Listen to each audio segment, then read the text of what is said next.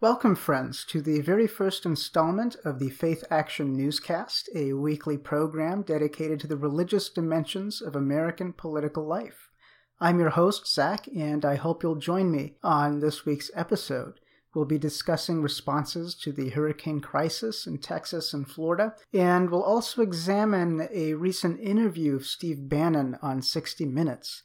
But before we begin, I want to start with a plug for Global Giving's Hurricane Relief Fund. If you enjoy this week's episode, please show your support by donating to the Relief Fund at www.globalgiving.org. One more time, that's www.globalgiving.org. I would greatly appreciate it, and I'm sure that the victims of Hurricane Harvey and Hurricane Irma will appreciate it too. Thank you very much, and I hope you enjoy this week's episode.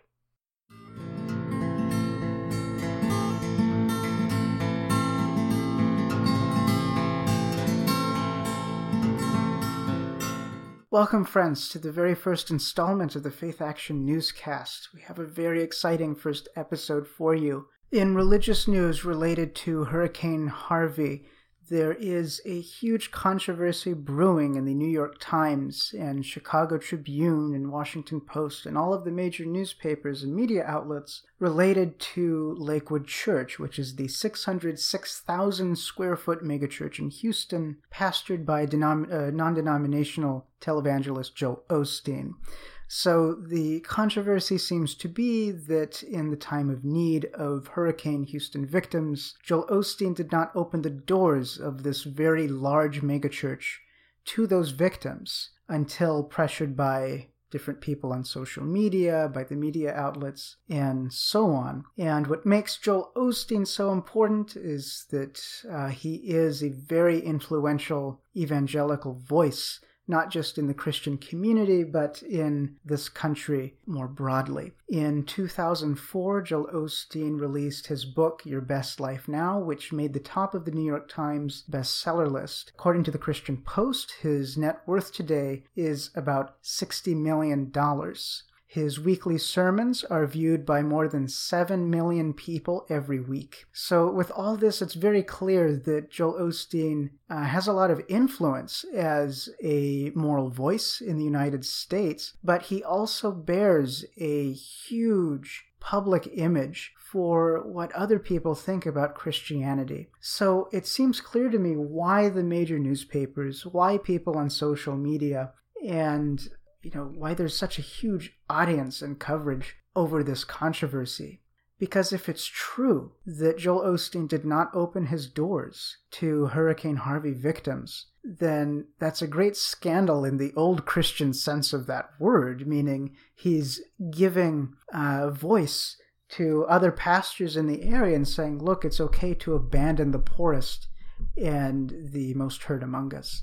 So that is a huge issue. But it's hard to say where the PR in this story begins and where earnest intentions end in this story. So it's clear that longtime critics of Joel Osteen's net worth, his media empire, and even his theology are going to see these accusations as all too believable. I mean, it seems very believable that someone with that kind of wealth, that kind of church, that kind of style may not be perceived as having a very sincere Christian message. But at the same time, a lot of the people who support and follow Joel Osteen and those who showed up to Lakewood Church the following Sunday after the story's coverage, it's clear that they thought the story was all too unbelievable. There were hundreds and hundreds of people who came out in support from the local area to come to Joel Osteen's church that day.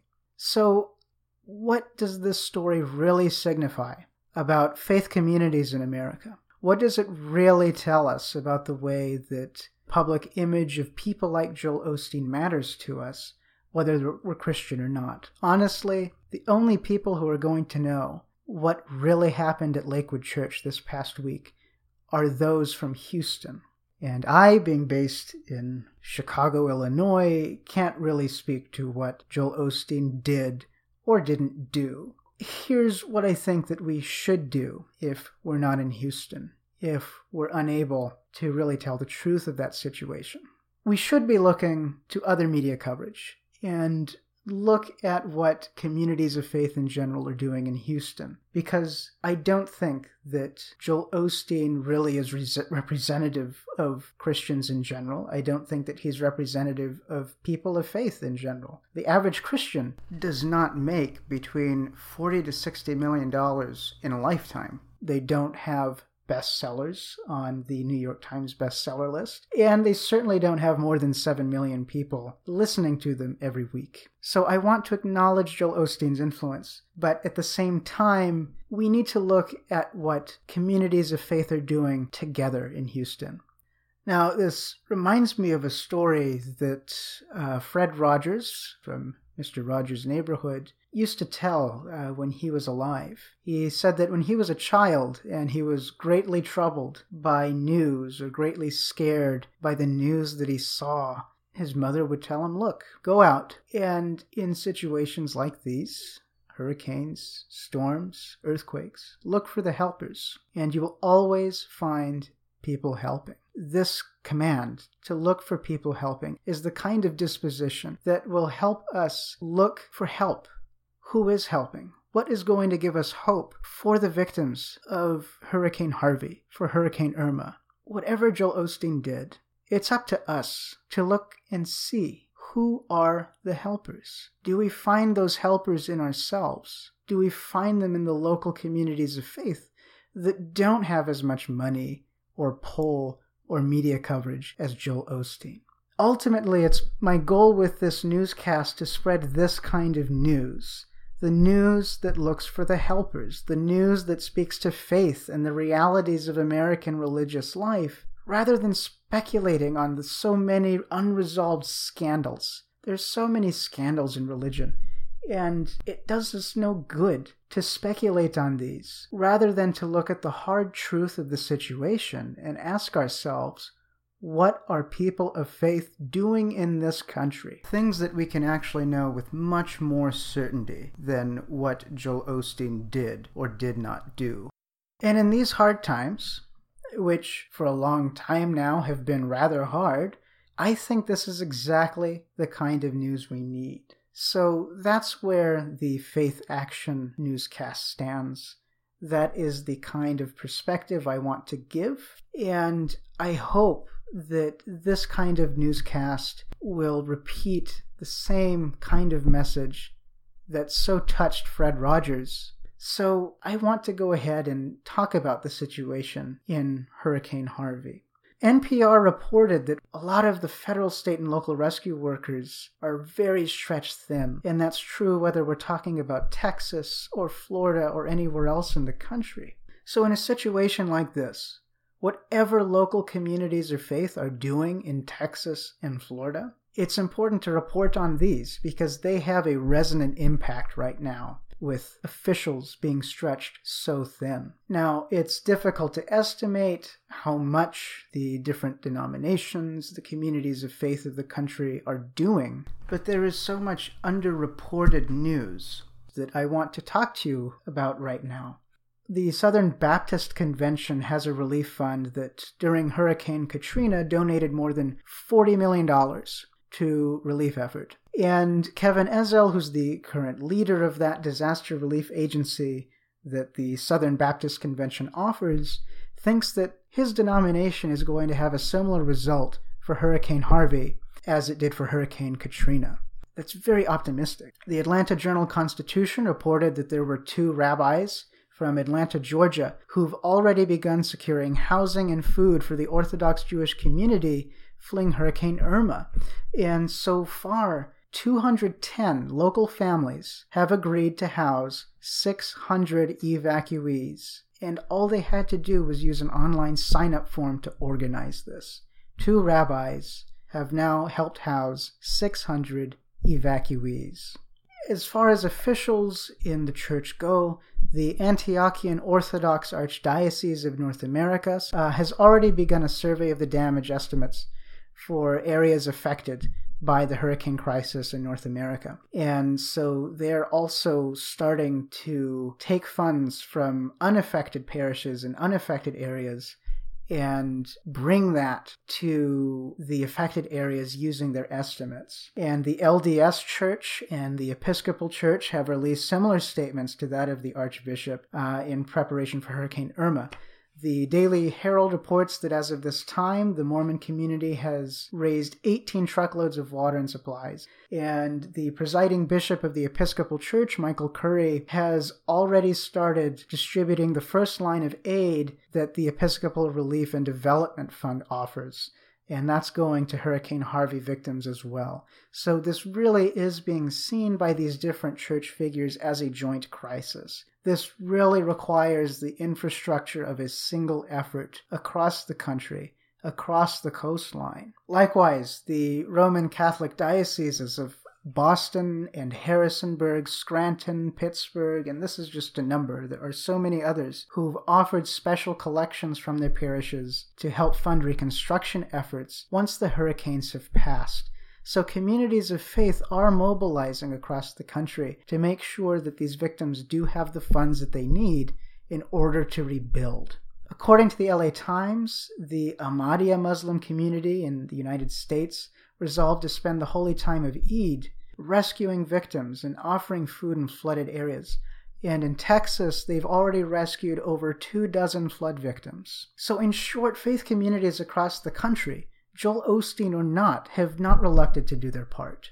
And with the devastation expected by these hurricanes, every little bit of this is going to count. It's going to matter. Because this is what takes people by the collar and says, look how much is going on. Look for the helpers. That's what inspires others to become helpers. So the smugness, the indignation that people really get off of from a story like Joel Osteen's is nowhere near as helpful, nowhere near as what the local media are reporting, of what local statements are being offered, local announcements of plans.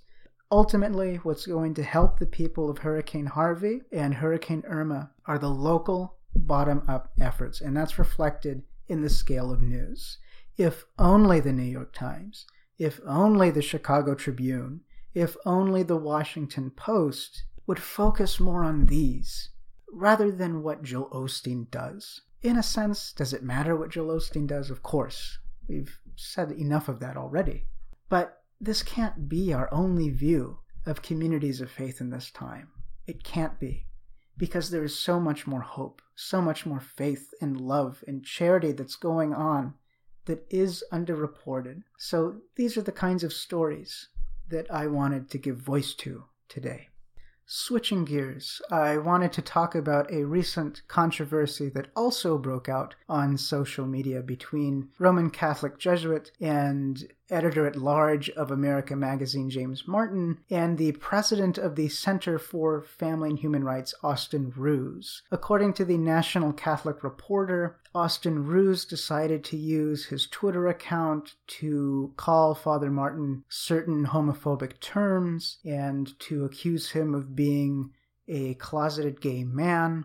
And this because Father Martin recently released a book called Building a Bridge: How the Catholic Church and the LGBT community can enter into a relationship of respect, compassion, and sensitivity. On the one hand, Father Martin is certainly not the first Roman Catholic priest to be accused of being gay, and he's also not the first to defend the rights and the place of LGBT people in the Roman Catholic Church. In a way, I think that Father Martin is certainly prepared to handle the criticism and handle the insults that he's received thus far because of this book. Now, what Father Martin is the first for is having such a large wave of support from American Roman Catholics for his views and for his calm under pressure. He has been so graceful in the responses of his critics. So I wanted to talk a bit about his book and this book's place in contemporary Roman Catholicism. So, according to Father Martin, despite the harshest criticism coming from certain members of his church, overwhelmingly, the response has otherwise been positive. So those least surprised by the outgrowth of support for Father Martin are probably American Roman Catholics themselves, because despite the official doctrine against same-sex relations, American Catholics have consistently held majority support for same-sex marriage since 2011, which very soon will be 8 years from now.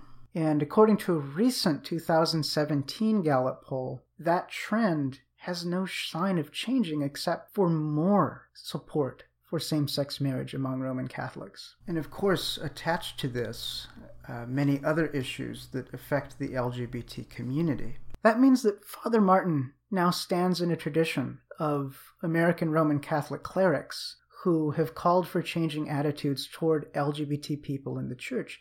And this goes back for decades. One of the most well-known figures of these who have argued for these changing attitudes is another Jesuit. Father John J. McNeil wrote The Church and the Homosexual, which argued for the place of gay people not just in Catholic congregations, but even the priesthood. And in 1969, Father McNeil had founded in part the group called Dignity USA, which is still fighting today for LGBT people to be recognized as full members of the church across the Roman Communion. And there are others. There are other examples of this.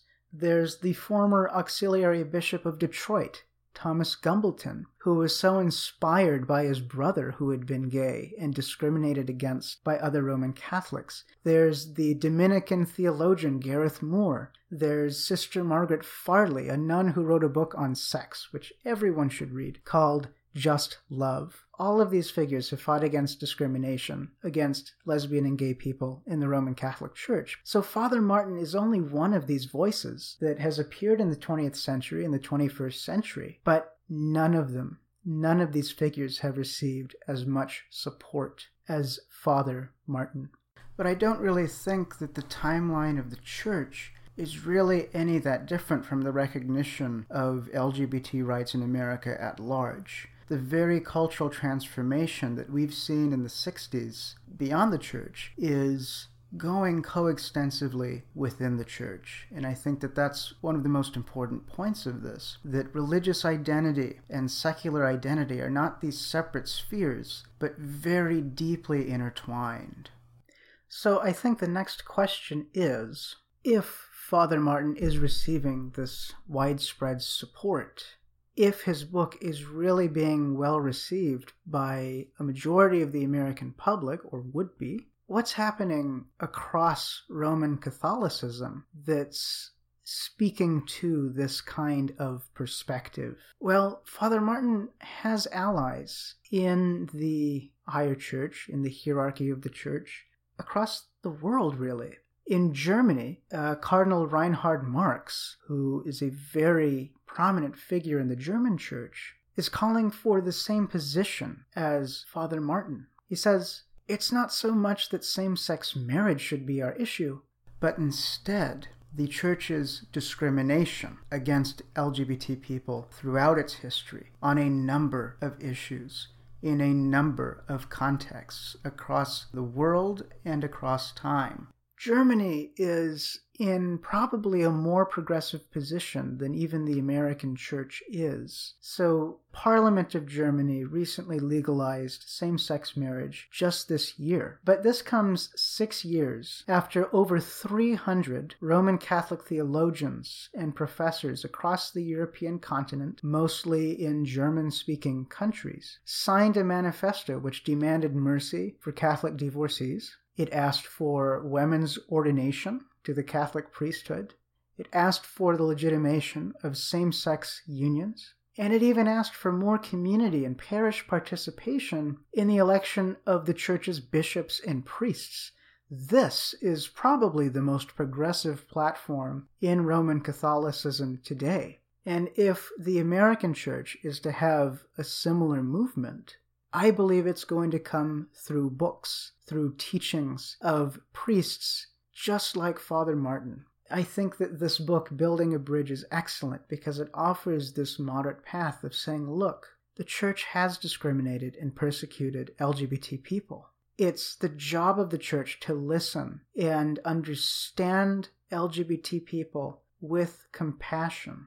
The only other option, given the polls on the beliefs of Roman Catholics, and given the kind of response Father Martin's book has gotten, the only alternative to a more progressive church is just a larger break with the official doctrine. And I think that the greatest historical precedent of this in the Roman Catholic Church is the issue of contraception.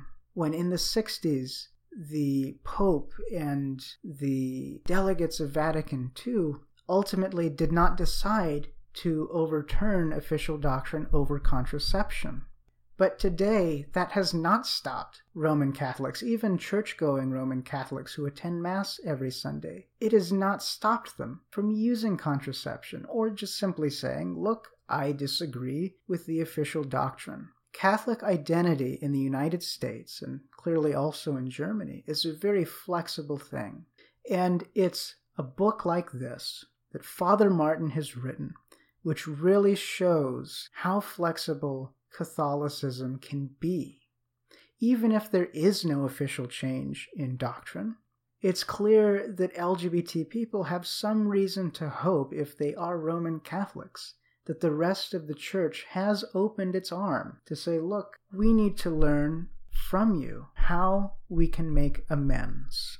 And whatever anyone's feeling on Roman Catholicism might be, it's clear that there is a movement in that church to be a more progressive voice, to be a voice that understands that protecting the rights and place of LGBT people in the church is fundamentally their human right.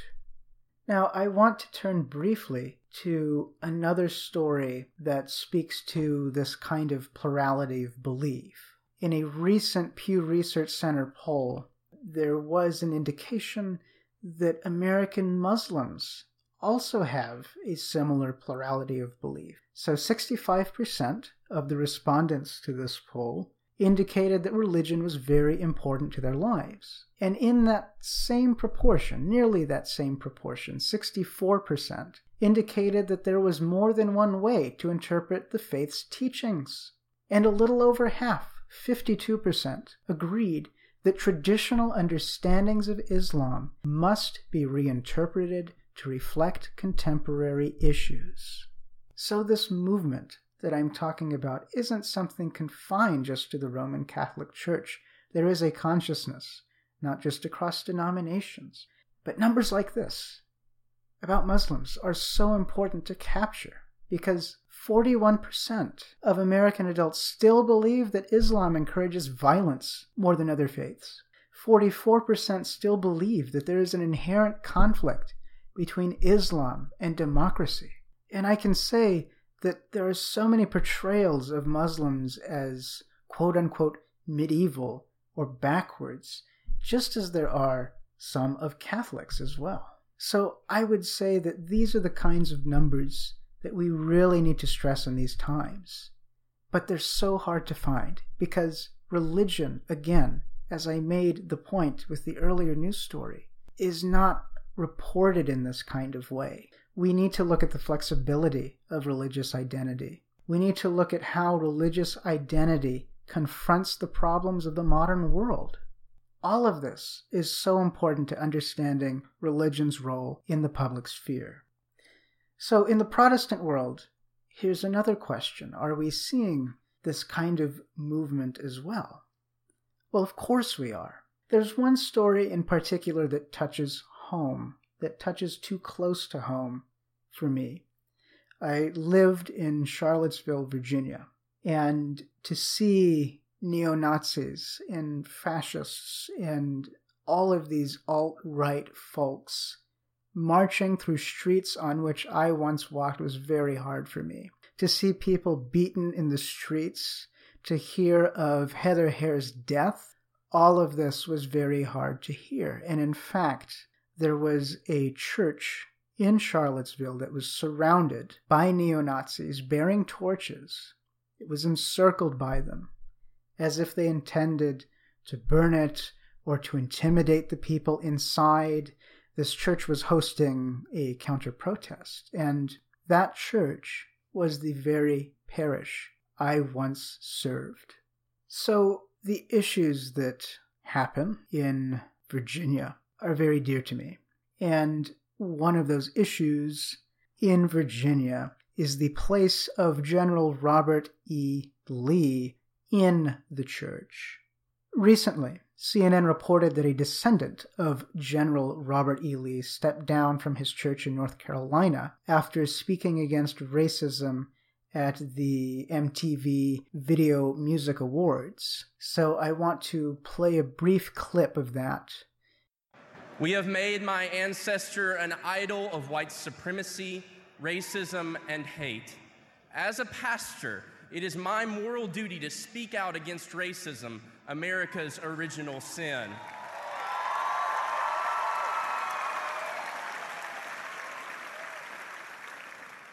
Today, I call on all of us with privilege and power to answer God's call to confront racism and white supremacy head on.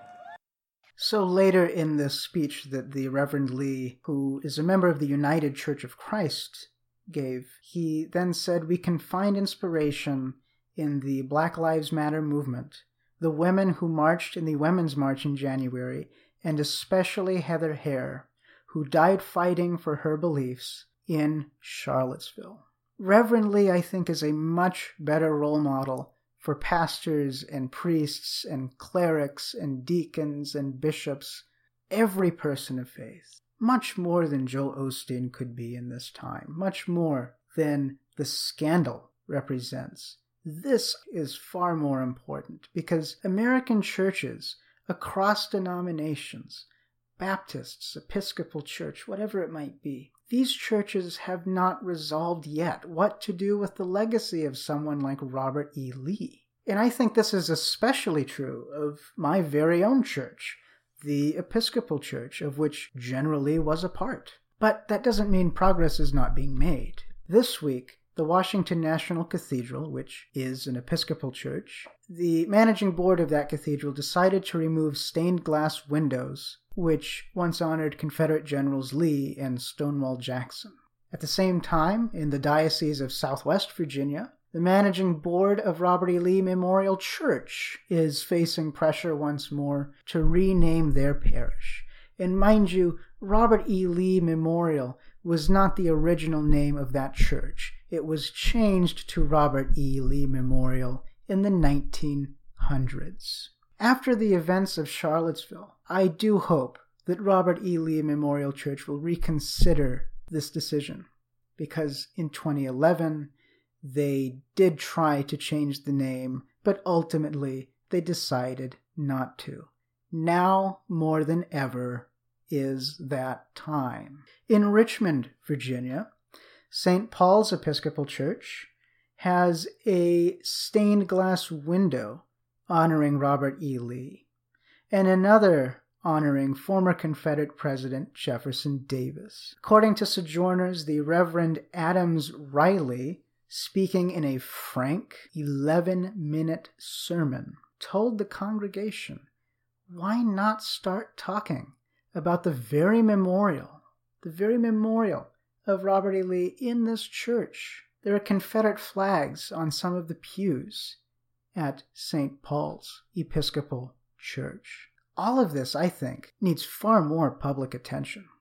The mainstream news cycle, for good reason, has focused on public monuments and public places. The Robert E. Lee statue in Charlottesville, Virginia is a good example of that. But we need to consider what is going on in sacred spaces like these. Who's fighting these kinds of memorials? Who's fighting what is in a space that is supposed to be available for everyone to worship? I am thankful that the debate is reaching even these spaces. All of this said, I think it's time to turn to our final news story for this episode. Again, very exciting to have this first episode. Our last story concerns former White House chief strategist and the current executive chairman of Breitbart News, Steve Bannon.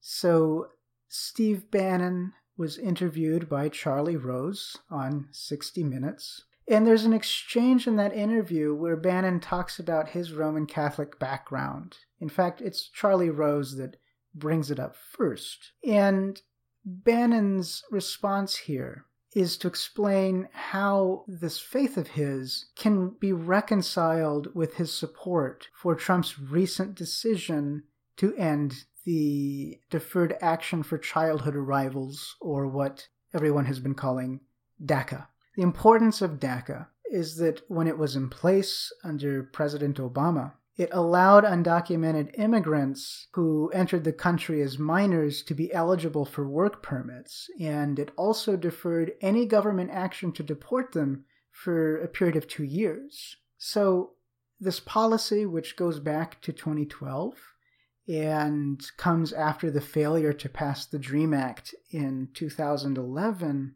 is of importance not just to American citizens or American immigrants, it's also important for communities of faith. In the end, however, I think it's worth mentioning that Trump's move here to end DACA, number one, should not be a surprise to us, because this is actually one of the campaign promises he made good on. But in the second place, it shouldn't surprise us that these questions of conscience are coming out of the woodwork on this administration and on this specific issue, because a lot of the people who are affected by this decision were children. They were children when they crossed into this country, and so what they know, what they remember in their life is all American, just as American as Captain America or apple pie or anything like that. But they're being construed here as not a part of the American nation. So I want to play a brief clip from the Bannon interview, and then we'll discuss that. So here's that clip. Not happy with this. Can I remind you, a good Catholic, that Cardinal Dolan is opposed to what's happening with DACA. Cardinal Dolan. The Catholic Church has been terrible about this. Okay, fair The bishops have been terrible about this. By the way, you know why? You know why? Because unable to really to come to grips with the problems in the church, they need illegal aliens. They need illegal aliens to fill the churches. It's obvious on the face of it. That's what the entire Catholic bishops condemning. They have an economic interest. They have an economic interest in unlimited immigration, unlimited illegal immigration. All right, so now I want to talk about what makes this clip so interesting. And honestly, there's quite a lot. But first, let's explain who Cardinal Dolan is, because Charlie Rose opened his question about Cardinal Dolan. So Timothy Cardinal Dolan is the current Roman Catholic Archbishop of New York, and in 2012, Time magazine named him in their list of the 100 most influential people in the world. I think it's worth asking why. Well, for over a decade, Cardinal Dolan has been a huge figure in the culture wars. He's really pressed hard from the conservative perspective on abortion and same-sex marriage. But I think that in the media, especially as Charlie Rose seems to indicate, Cardinal Dolan is often typecast as a conservative Republican, but we can't really assign a political party to someone like Cardinal Dolan, regardless of how conservative he is on a number of issues. Back in 2012, Cardinal Dolan was the one who championed the cause of making Dorothy Day a saint.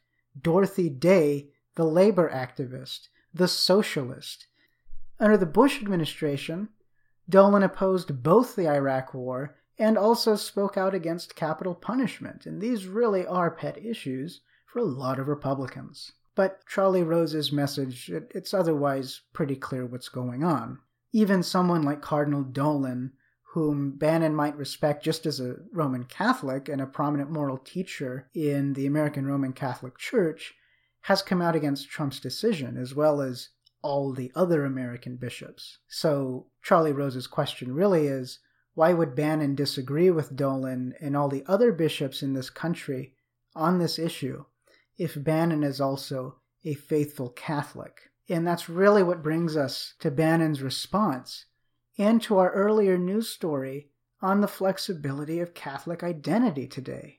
Bannon says American bishops have a vested interest in unlimited illegal immigration because it fills up the church pews. So from the get-go, Bannon's questioning whether the bishops are putting forward a moral voice at all, or whether they're just looking out for their own purses.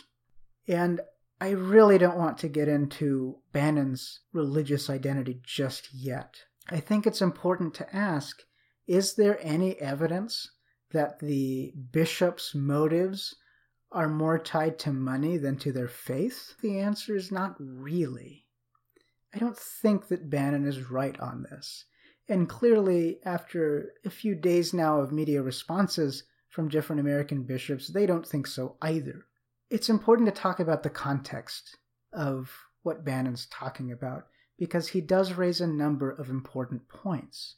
The first point is that according to a poll published this week by the Public Religion Research Institute, the number of agnostics, atheists, and the so-called nothing in particulars has nearly doubled since the year 2000, just 17 years ago. Today, their share among the American population is at about a quarter, or 24% of the population. So it's no surprise that this rise reflects lowered church attendance in general, but also lower membership in the Roman Catholic Church in particular. So the church is declining in terms of numbers.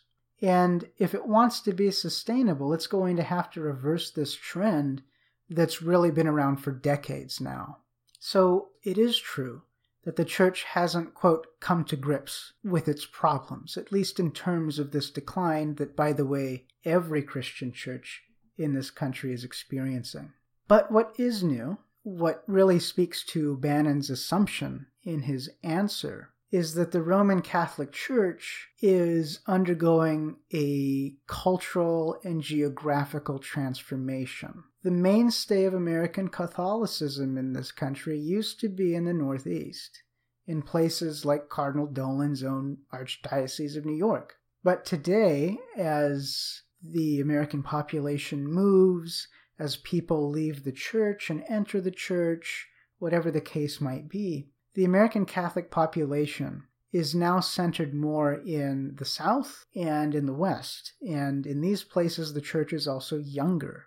But what speaks to Bannon's point is that this population is also more Latin American. What Bannon is really assuming here is that undocumented immigrants from Latin America are responsible for maintaining the Catholic population in the U.S. And because of this, Bannon says, the Catholic bishops have turned against Trump's policy to reap the benefits of that particular immigrant population. So here's the issue with what Bannon is saying. The Catholic bishops' support for immigrants, and I mean any immigrants, documented, undocumented, this is not a recent development. This is not something that comes with the Trump administration. This is something that predates several administrations. In fact, it predates the very church decline that Bannon points to as the cause of this. So it can't be the cause of this.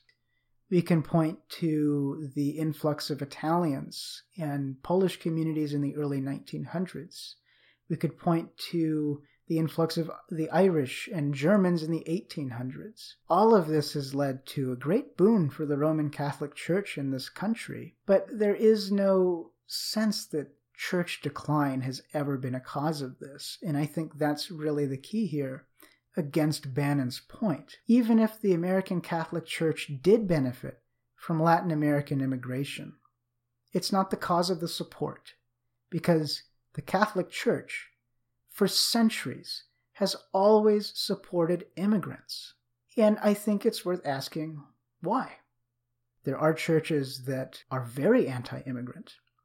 There are churches that are very racist and nationalist and purist. There are a lot of ugly churches out there. Why has the Catholic Church done differently? And I think to answer that question, we should first look to a second clip from that interview and then respond to it. So here's that second clip. As much as I respect Cardinal Dolan and the bishops on doctrine. This is not doctrine. This is not doctrine at all. I totally respect the Pope, and I totally respect the Catholic bishops and cardinals on doctrine. This is not about doctrine. This is about the sovereignty of a nation. And in that regard, they're just another guy with an opinion. So here's the question.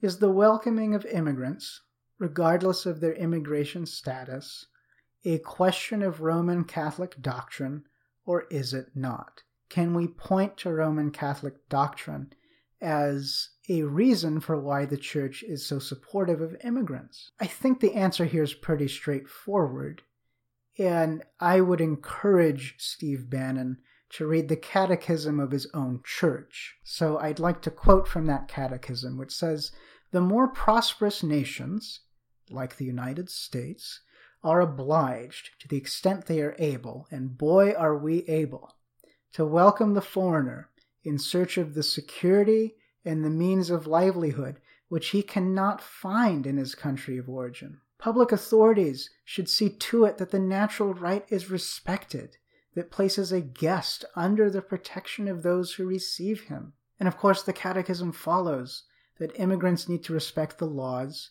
of the nations that host them. That's pretty basic. But here's the part that Bannon might miss, and that's the following passage from the catechism. "The citizen is obliged in conscience," the citizen meaning you, meaning me, meaning anyone with rights really in a country of citizenship. "The citizen is obliged in conscience not to follow the directives of civil authorities when they are contrary to the demands of the moral order, to the fundamental rights of persons, or the teachings of the gospel. Refusing obedience to civil authorities when their demands are contrary to those of an upright conscience finds its justification in the distinction between serving God and serving the political community. Render, therefore, to Caesar the things that are Caesar's, and to God the things that are God's."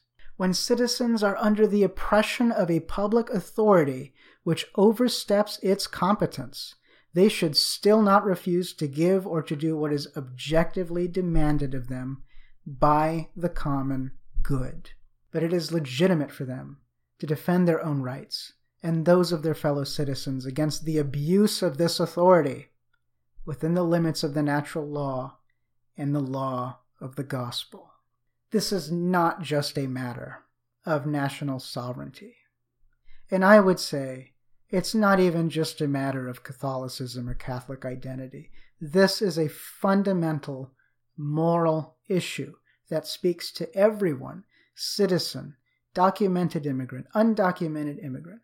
This is an issue of their common good, the common good that exists regardless of these kinds of citizenship categories. And I think it's for that reason that there are so many other denominations that are taking the same stance as the Catholic bishops. For the Catholic bishops, sure, it's a Catholic issue. It's a part of the teaching that they are called to represent. But it's more than that. The United Methodist Immigration Task Force, the Mennonite Church, the Presbyterian Church, the Evangelical Lutheran Church, and the Episcopal Church have all stood with the Catholic bishops on this issue. And I have no doubt that there are others that I haven't named, that I haven't found yet in my own look at these articles, who've come to the same moral point, even if they differ in their path of doctrine. In the end, Trump's decision to end DACA is not simply a matter of national sovereignty, because nation and common good are two concepts that are always tied together. And so anyone who's within that common good is still a part of that nation, regardless of the legal categories that are assigned to them. This is a matter of human rights. And human rights are things that no state can grant and no state can take away. I think on that note, we have plenty for our first episode of the Faith Action Newscast, and I thank you all for joining me today, and I hope that you'll listen in next week. Again, please donate. Please do what you can to help those affected by Hurricane Harvey and Hurricane Irma. Thank you, and have a great week.